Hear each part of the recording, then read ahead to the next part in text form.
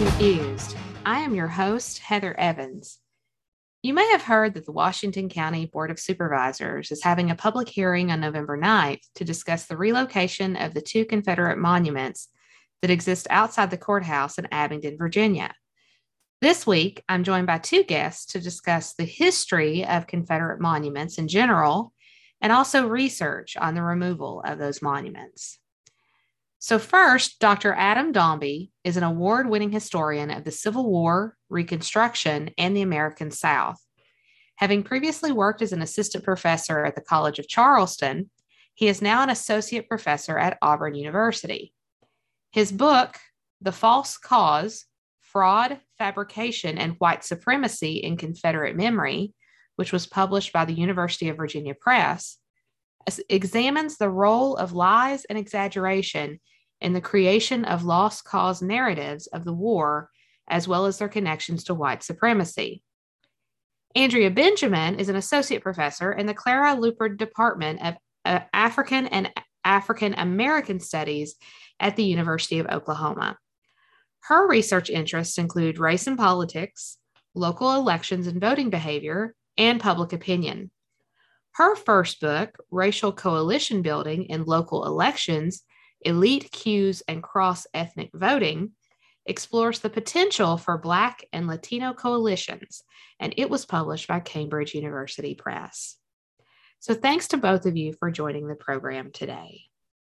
Okay, Adam, I want to jump right in with the history of Confederate monuments in our nation. Here in this part of southwestern Virginia, we are set to remove and possibly relocate the two monuments that exist outside our courthouse. Back last summer, I began a petition about the relocation of those monuments, and I was joined by some great citizens in the town who all had a passion for relocating that symbol, given that it was directly outside our courthouse and didn't really speak to our court system being equal justice for all. A few different historians were also with me in this process and began digging in to kind of find the history of the monuments, find out when they were built, where they were located, what the dedication ceremonies were like, and all of that. And people were surprised to find out they weren't directly built right after the war. So what can you tell us about the general history of Confederate monuments in our nation? Yes, that's a really good question. So in the immediate aftermath of the Civil War in 1866, white Southerners who had fought for the Confederacy didn't have a lot to celebrate. And so putting a monument in front of the courthouse to celebrate the Confederacy didn't really make much sense at the time. There were some monuments put up in those first decades after the war in cemeteries, specifically to memorialize the dead. You had somewhere between 600 and 700,000 killed in this war on both sides. So there was a lot to mourn, but there wasn't a sort of movement to put them in front of courthouses until later. What you see is once Reconstruction ends, this period where African Americans are enfranchised and have rights and are part of our functioning democracy, white Southerners, using a mixture of violence and the threat of violence and cheating and appeals to white supremacy, and then through legal means, through passing laws that like literacy exams, disenfranchise the African American community. Once that happens, once you have African Americans disenfranchised, in other words, a major result of the war, right? Freedom for African Americans and rights for African Americans. Once that's been overturned, then, only then do you see the monuments are being erected in front of a courthouse, because courthouses are places where you're making a very political statement. You're saying this is who controls this area, right? Who controls the courts is of great importance in the early 20th century. And so really you see the biggest peak of monument building really in the first couple decades of the 20th century, sometimes in the 1890s, but really the 1900, we'll say, to 1920 roughly. It depends on the state. It's always slightly differently. It depends, local situation. And that's when you see these monuments start going up really in front of courthouses. And Karen Cox has recently come out with a book. She's a professor at University of North Carolina, Charlotte, and has recently come out with a book looking at the way that frequently monuments keep getting put up in years to come during times of sort of racial strife. And so it's very much connected to opposing the civil rights movement. You see monuments go up. And so there's some connections there. And even at the time when these monuments were put up, they were very explicit on what they were meant to celebrate. During the dedication speeches, you see individuals say things like, these monuments are celebrating that we overturned Reconstruction. That is a frequently mentioned aspect. And they will frequently say even things like, this monument celebrates the success of white supremacy, right? So the people who were putting these monuments up had no question that these monuments were tied to white supremacy. They very much believed they were tied to white supremacy. And there's a reason they were putting up monuments that were only to white men. They're not putting up monuments to African Americans who fought for the U.S. Army. There were no Black Confederates. So monuments are inherently towards white men. And so these monuments have long been tied to white supremacy. And it's no surprise that we've seen in Virginia, especially most notably in Charlottesville, a continuation of how these monuments draw white supremacists to them. Yeah. Now, one of the monuments that exists outside the courthouse, it was erected in 1907. And so this is, 40 years after the war is over. And if you look back at the clippings from the time period when the dedication was happening, there was also some quotes about it really being dedicated to the quote unquote lost cause. So can you tell us a little bit about, like, for those listeners who may not know what that means, what is the lost cause? Yeah, the lost cause is a narrative of history of the past that is frankly ahistorical. It's not accurate. That was created after the war.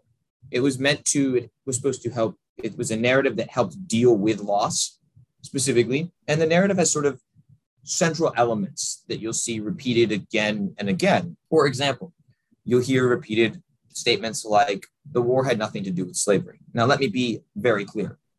The war had everything to do with slavery. You look at the Articles of Secession of South Carolina and Mississippi and all the states as they secede, and they say quite clearly the reason they want to leave the Union is one specific set of rights.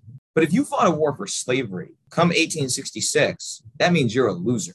If, on the other hand, you fought a war for, say, states' rights, come 1890, when states' rights are being used to resist efforts by the federal government to maintain civil rights for African Americans, right? They are now a key tool for oppression, and state rights still exist. Well, state rights still exist, and you fought for states' rights, you're not a loser anymore. And so you'll actually see at some of these speeches, people say the lost cause wasn't even lost, even though it very clearly was. There's one speech where they claim that at Appomattox, it was a compromise, which would have surely surprised Robert E. Lee, who was pretty sure that he'd surrendered to Ulysses S. Grant at Appomattox. And so there are other elements as well. For instance, it presents slavery as not being as horrendous as it actually was. And let me be very clear. Slavery was a terrible institution premised on extracting labor through the use of violence and the threat of violence. Abuse was rampant during it. Violence was rampant during it. There's nothing pretty about slavery, but this would present it as slavery as not being bad or not that bad or even benevolent. Similarly, another element of this sort of narrative was that the Confederate soldier was the most amazing soldier who ever fought, and only lost due to overwhelming numbers. And so these are sort of key, crucial elements of this narrative of history. And a last element I'd point to, I mean, there's other elements as well but a key element I'd point to is remembering Reconstruction as a time of corruption and misrule, and that overturning Reconstruction helped make the South restored to order. And it sort of ignores the fact that what the end of Reconstruction really brought in was the disenfranchisement of African Americans. And so it justified, in many ways, this narrative not only dealt with loss, but justified the reassertion of white supremacy. Because if slavery wasn't so bad and Reconstruction was bad, then overturning Reconstruction and moving things back towards slavery is a positive thing. Mm-hmm. And so it justified disenfranchisement of African Americans with this narrative. And let me be very clear, this narrative is full of falsehoods, right? And that's the key element. And it's still taught today, because in large part due to efforts to instill it in the education system as well as in monuments. Yeah. So what would you say to people who say that monuments teach us history? I mean, do they What do they actually teach us? No, that's a really good question. And the truth of the matter is monuments tell us more about the time they're erected than they do about the time they nominally commemorate. But even there, they don't tell us that much frequently. Frequently, the inscriptions are false. What they really tell us is who we should look up to. They're a statement of values, and they're a statement about who controls power in a region. When you have judges and juries walking into a courthouse and there is a monument that proclaims that Confederates are who you should look up, that's a problem if there's a Black defendant, right? I mean, it says who has power. So they really are, in many ways, an expression of power. That's why they go up in front of courthouses when they do, is because those courthouses have been reclaimed, if you will, in the minds of white Southerners who don't want African Americans participating in the body politic. Now, I've heard people say this. I have said this. I'm getting ready to say something that I actually said last summer, which is about Robert E. Lee. Yeah. So Robert E. Lee, we often use some of his writings to say that Robert E. Lee did not want monuments built. Is that true? I mean, is that an accurate statement? So yes and no. As so often is the case with history, history is complex. So I can actually give you one of the quotes that he said. So in 1869, he said it was better to, quote, not to keep open the sores of war, but to follow the examples of nations who endeavor to obliterate the marks of civil strife, to commit to oblivion the feelings engendered, right? And there's another quote he gives in 1866. He writes, as regards the erection of such a monument, my conviction is that however grateful it would be to the feelings of the South, the attempt in the present condition of the country would have the effect of retarding instead of accelerating its accomplishment, of continuing, if not adding to, the difficulties under which the Southern people labor. All I think that can now be done is to aid our noble and generous women in their efforts to protect the graves and mark the last resting places of those who have fallen and wait for better times. And that last bit's really important. Yes, in 1866, he was saying maybe we shouldn't put up monuments. There's a reason he didn't want to put up monuments, because he thought it would undermine efforts to disenfranchise African Americans. When he's talking about the difficulties Southern people labor, he's talking about Reconstruction and the fact that the end of slavery has been brought about, and they're about to start enfranchising African Americans and letting African Americans think. And what Lee really wanted, and what Lee would testify before Congress that he wanted, was to put whites back in charge. He was a firm believer in white supremacy. Anyone who says otherwise has not read his own documents very clearly. In fact, he advocated before Congress removing all Black Southerners from Virginia and sending them elsewhere, which is the literal technical definition under the UN, international law for ethnic cleansing. So he was an advocate for ethnic cleansing, literally. But what he really wanted to do was he didn't want to put up a monument because he thought it would upset white Northerners who were supporting Reconstruction. And he wanted to convince them to let Southern whites, when he says the Southern people, he means white Southerners should be put back in charge. And then we can consider it. And so I think it's true he didn't want monuments being put up at that time. But of course, he'd be dead. He dies in 1870. Right. He doesn't see the success of the disenfranchisement of Black Southerners that he wanted. He doesn't see the rise of Jim Crow. That's these better times that actually led to the subsequent erection of Confederate monuments. So rhetorically, yes, it's a useful tool to point out that Lee wasn't. But if we're being honest about Lee's intent, we don't know what he would have said in 1890 when these monuments go up, or 1900 or 1907 when these monuments started going up. He very well may have had a different perspective, because by then whites were firmly back in control. But it's very clear that that was the priority to Lee in the aftermath of the Civil War, was returning whites to the top of the racial hierarchy in the South. Yeah, so technically yes, but that's kind of where the reason is because of his very devotion to white supremacy, which is, of course, what makes these monuments so problematic in the first place, right? And so denying Lee's connections to white supremacy has been a common part of the lost cause. We were talking earlier about the lost cause.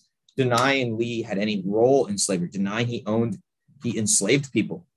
This is an element of the lost cause, because Lee very clearly did enslave people. He fought a war to keep them enslaved. In fact, he inherited a large number of enslaved people that he was mandated by the will that he inherited them from his father-in-law, to free within 5 years. And he doesn't do it. He actually tries to keep from freeing them. And the court basically tells him he has to free them. And so he only frees these individuals when the court forces him to. So yes, he did. In fact, this is one of those classic, well, did Robert E. Lee free some of his slaves? Yes, he did. He did so because he was required by law to do so under the will that had left these enslaved people in trust to his family. And so he very much was a believer in slavery. Did he say that, slavery had moral evils? Yes, he did. He thought it was morally harmful to whites. That was the problem. Did he think he was a kind slave owner? Perhaps. Did enslaved people think he was a kind slave owner? Quite the opposite. We actually have accounts by people he enslaved, which tell us quite clearly that he was viewed as an especially cruel master. Not that there really is such a thing as a good master, but he was because even the nicest master is still enslaving you and forcing you to labor with the threat of separating your family from you and threatening you with violence, right? So Lee was known to separate families. He was known to hire people to whip the people who ran away. So he was known as an especially cruel enslaver, in fact, if we look at the actual documents. If we get away from the mythology and what we're taught, we're supposed to know, and look at the letters of Lee himself and those around him, we get a very different picture.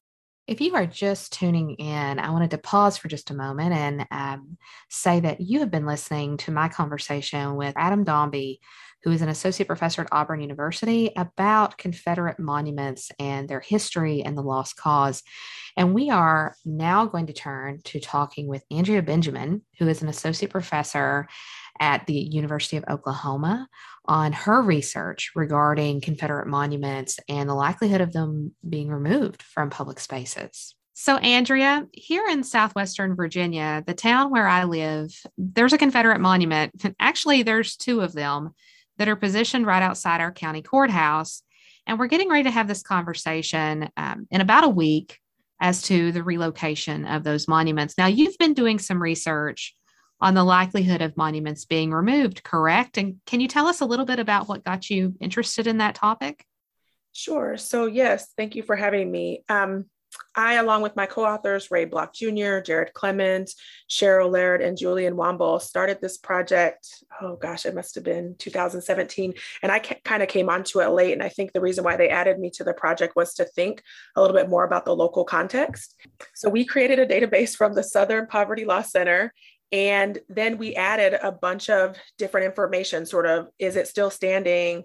When was it erected? When did it come down? If it had come down already. And then we added census data so that we could account for the population. We went through, this was one of the hardest parts, was we went through and coded at the time the current city council and Black mayorship. And then we added how they voted in 2016. And also if there were NAACP chapters there. And so I think going into it, we thought, surely the Black population would matter, or surely having a Black mayor would really help predict sort of what happens to monuments. And so we were really surprised that it's actually share of the Democratic vote. So how many Democrats reside in that area? And then it's the interaction between the size of the Black population and whether or not there's an NAACP that really help explain when monuments come down. And actually having a Black population, the population on its own actually reduces the likelihood that it will come down.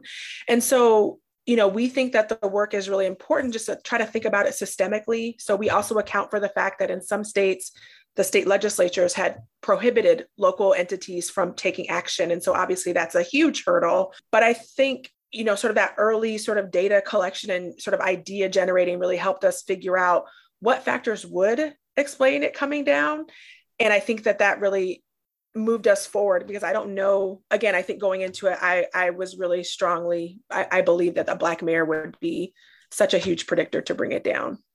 Yeah, I was impressed by the size of your data. If I'm not mistaken, it was something like 1,800 monuments that you coded for, correct? That is correct. And that meant some places have more than one, obviously, like you said, in your town, but what that meant was, for each of those locations, trying to figure out who's elected there, what's going on. Yeah. And I also noticed, a lot of research on this sort of thing is usually case study, right? So somebody will go to a community and they'll do sort of this like in-depth who got activated, who did this, who did that, what ended up happening. But your study is much broader than that. We can say a lot more with your data. Yeah. And I think, I love a case study.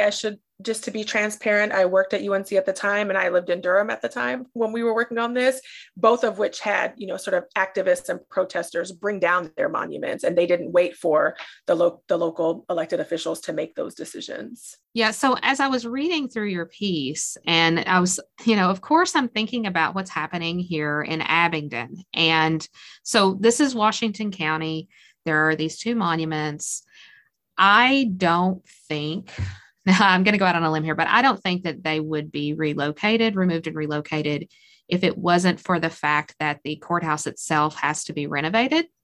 Because, okay, looking at the data that you're using, you have statistics, or you have some data for the percent of the Black population in that area. Well, our percentage of non-white population is extremely small. In 2019, the percentage of Black citizens living in Washington County was only 1.3%. So right away, right, just on that alone, we don't really, I guess you could say, based on that, perhaps we would be less likely to take it down. But as you mentioned, it's more than just the percentage of the Black population. There's the second layer to that, correct? Right. Yeah. So obviously, again, the greatest predictor on its own is percent Democrat vote. So I don't know how your county voted in 2016 or even 2020. Maybe you know that. Yes. So, yeah. So first, we have a very low Black population. We do not have a local chapter of the NAACP. Okay. Which would be great if we did. And then for Clinton in 2016, it was 21.6%. Yeah. So we're in one of the most conservative. I think that our district is like the 38th most conservative voting district in the United States. So it's very red here. And so as I was reading it, I thought, well, last summer, we were discussing this with the Board of Supervisors, and there was a lot of pushback. And given your findings, that's kind of what we would expect to see as well. Yeah, in that sense, your town is such an interesting, maybe you'll do the case study on it, right? That despite a low percent Democrat in the county, low Black population, no NAACP, that the fact that the monument is still coming down represents this really unique case of, hey, sometimes there are these loopholes, like it's not all these predictive factors that we think it should be. But I also think, again, 2020 in and of itself represented this strange moment where, even local elected officials that knew that there would be lawsuits, I think this happened in Alabama, they still said, take it down. And they were willing to risk it in that political climate, which, again, I don't think, barring the summer of 2020, the racial unrest, that we would have seen that action. And so I think this is a good reminder that, I like our study. I think we did the best we could, but there's always going to be those small individual factors. And so in communities, if there are things that you think don't seem quite right, I think this is such a great moment to remind ourselves that we have the power that we need and that we can be the change in our community. Now, I still study politics, so I know that, as you mentioned, even in your community conversation, there's always going to be opposition. We don't always get our way. But what I like hearing from you and talking to other people is, I love that people are engaged in local politics. I love that they showed up to the meeting to say yes or no, to fight for their cause, because local politics is the only place where you can do that. We're never going to be able to sign up at Congress to say what we want to those people, but you can do it, in fact, all the time at your county commissioners, your local elected city council. That's the access. And I love to see people exercising that right. I love that too. And I was thinking, as I was reading your piece, we were talking a little bit before doing the recording today, that you were saying that perhaps there'll be other people kind of adding to your study, or, reinvigorating your study in some way, right? Adding an additional variable or something. I wondered if, did you guys think about adding something regarding petitioning, or something like specific meetings that were happening at the time? Yeah, I know we definitely talked about it. I think it was so hard to think of, right? Like, to go back. I think, again, this is the value of a case study, as a researcher or case study, is that they can go in depth with that. But for us to think about adding, going to the record, which of course it would require actual knowledge of that location to say, oh, where do they keep this information? Is there an agenda from a city council meeting from 10 years ago, right? Those types of things, that would have been hard for us. But I think absolutely moving forward, that's something that people should consider is sort of, right, like we use the NAACP as a proxy for sort of political protest that we assume, then that's an assumption. I think that maybe a reader or a listener wants to challenge us on, but to actually go through and actually have that data would be such a great addition. Because you're right, there are some places where people are super active and other places where that meeting is never going to take place. Yeah. I also was thinking about you use Democratic vote share in 2016. And I'll tell you, as someone who, again, is fairly active here in local politics, that not all Democrats are made the same. I had a recent conversation with someone who swears to me that they're a Democrat, but they then use the phrase that they were Southern and unreconstructed. So part of me thinks that we also should perhaps think about a way beyond even voting for Clinton or voting for Biden that would represent either being a Democrat or, I guess, being more liberal. Have you all thought about that as well? Yeah, so that was this is one of my big things is like local politics is so great, but there are definitely data limitations, right? And so we picked that proxy because it was going to be the closest, because even if we said, oh, well, who'd you vote for mayor or for county commissioner? County commissioner is often partisan, but those are often nonpartisan races. So that information wouldn't have told us anything about what those people prefer. I will say I have now currently reviewed, I think 1 or 2 papers where what people are trying to do is use the data set, which of course we've shared the data we've shared it with people, and they have matched it to either two things. I think one is like ANES data, because of course they have the location tag. I think they have their zip codes to check with racial attitudes in that location, which I think is mind blown.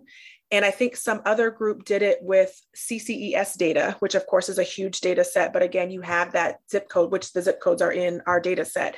And so I'm waiting to see what happens. I mean, this is insider baseball, but as an academic, sometimes you review things and some journals are better than others about what you get on the back end. Mm-hmm. And so I keep looking, I'm like, did these papers get accepted? Like what's their current status? But I think that's another thing that again, really gets at what you're saying, which is that you can have this big picture, but there's always going to be those small location-based differences. And so even again, just knowing where communities land on things like racial attitudes, which of course is a big deal in the subfield, is a way to try to drill into exactly what you're saying, that, yeah, okay, y'all use partisanship, but it's really ideology or some type of issue preference that really did the heavy lifting there. And so to be able to refine that, again, I'm just like, is this paper coming out? I want to read it. Well, yeah, I was thinking about, back last summer when the petition was up, there were some Democratic groups who gladly said, post this on the page, like we will share this. And then there were others who were like, no. Like, we don't want to share that. Like that's getting too much in the weeds, or we don't feel comfortable taking a position on this. So yeah, it would be great if we could figure out a way to kind of slice the Democratic pie. And also on the Republican side of things, there are Republicans who are for the removal of monuments as well. So being able to maybe even slice that a little further, that would be interesting. Yeah, I totally agree. I think this is such a interesting area for research. And also, again, just given what we've seen in the last year or so, I think it's ripe to think about it differently than we did, because of course our data sort of stuck in a time, particular time period. Well, thanks to both of you again for being a guest on the program today. And thank you all for listening. You've given us a lot to think about, both in terms of the history surrounding these monuments and even the monuments that are right here in our town, as well as the correlations, the things that actually are perhaps related to or might affect whether monuments get removed and relocated all over the country. If you missed any piece of this broadcast today, you can listen to this program again wherever you listen to podcasts like Spotify and Amazon. See you next time.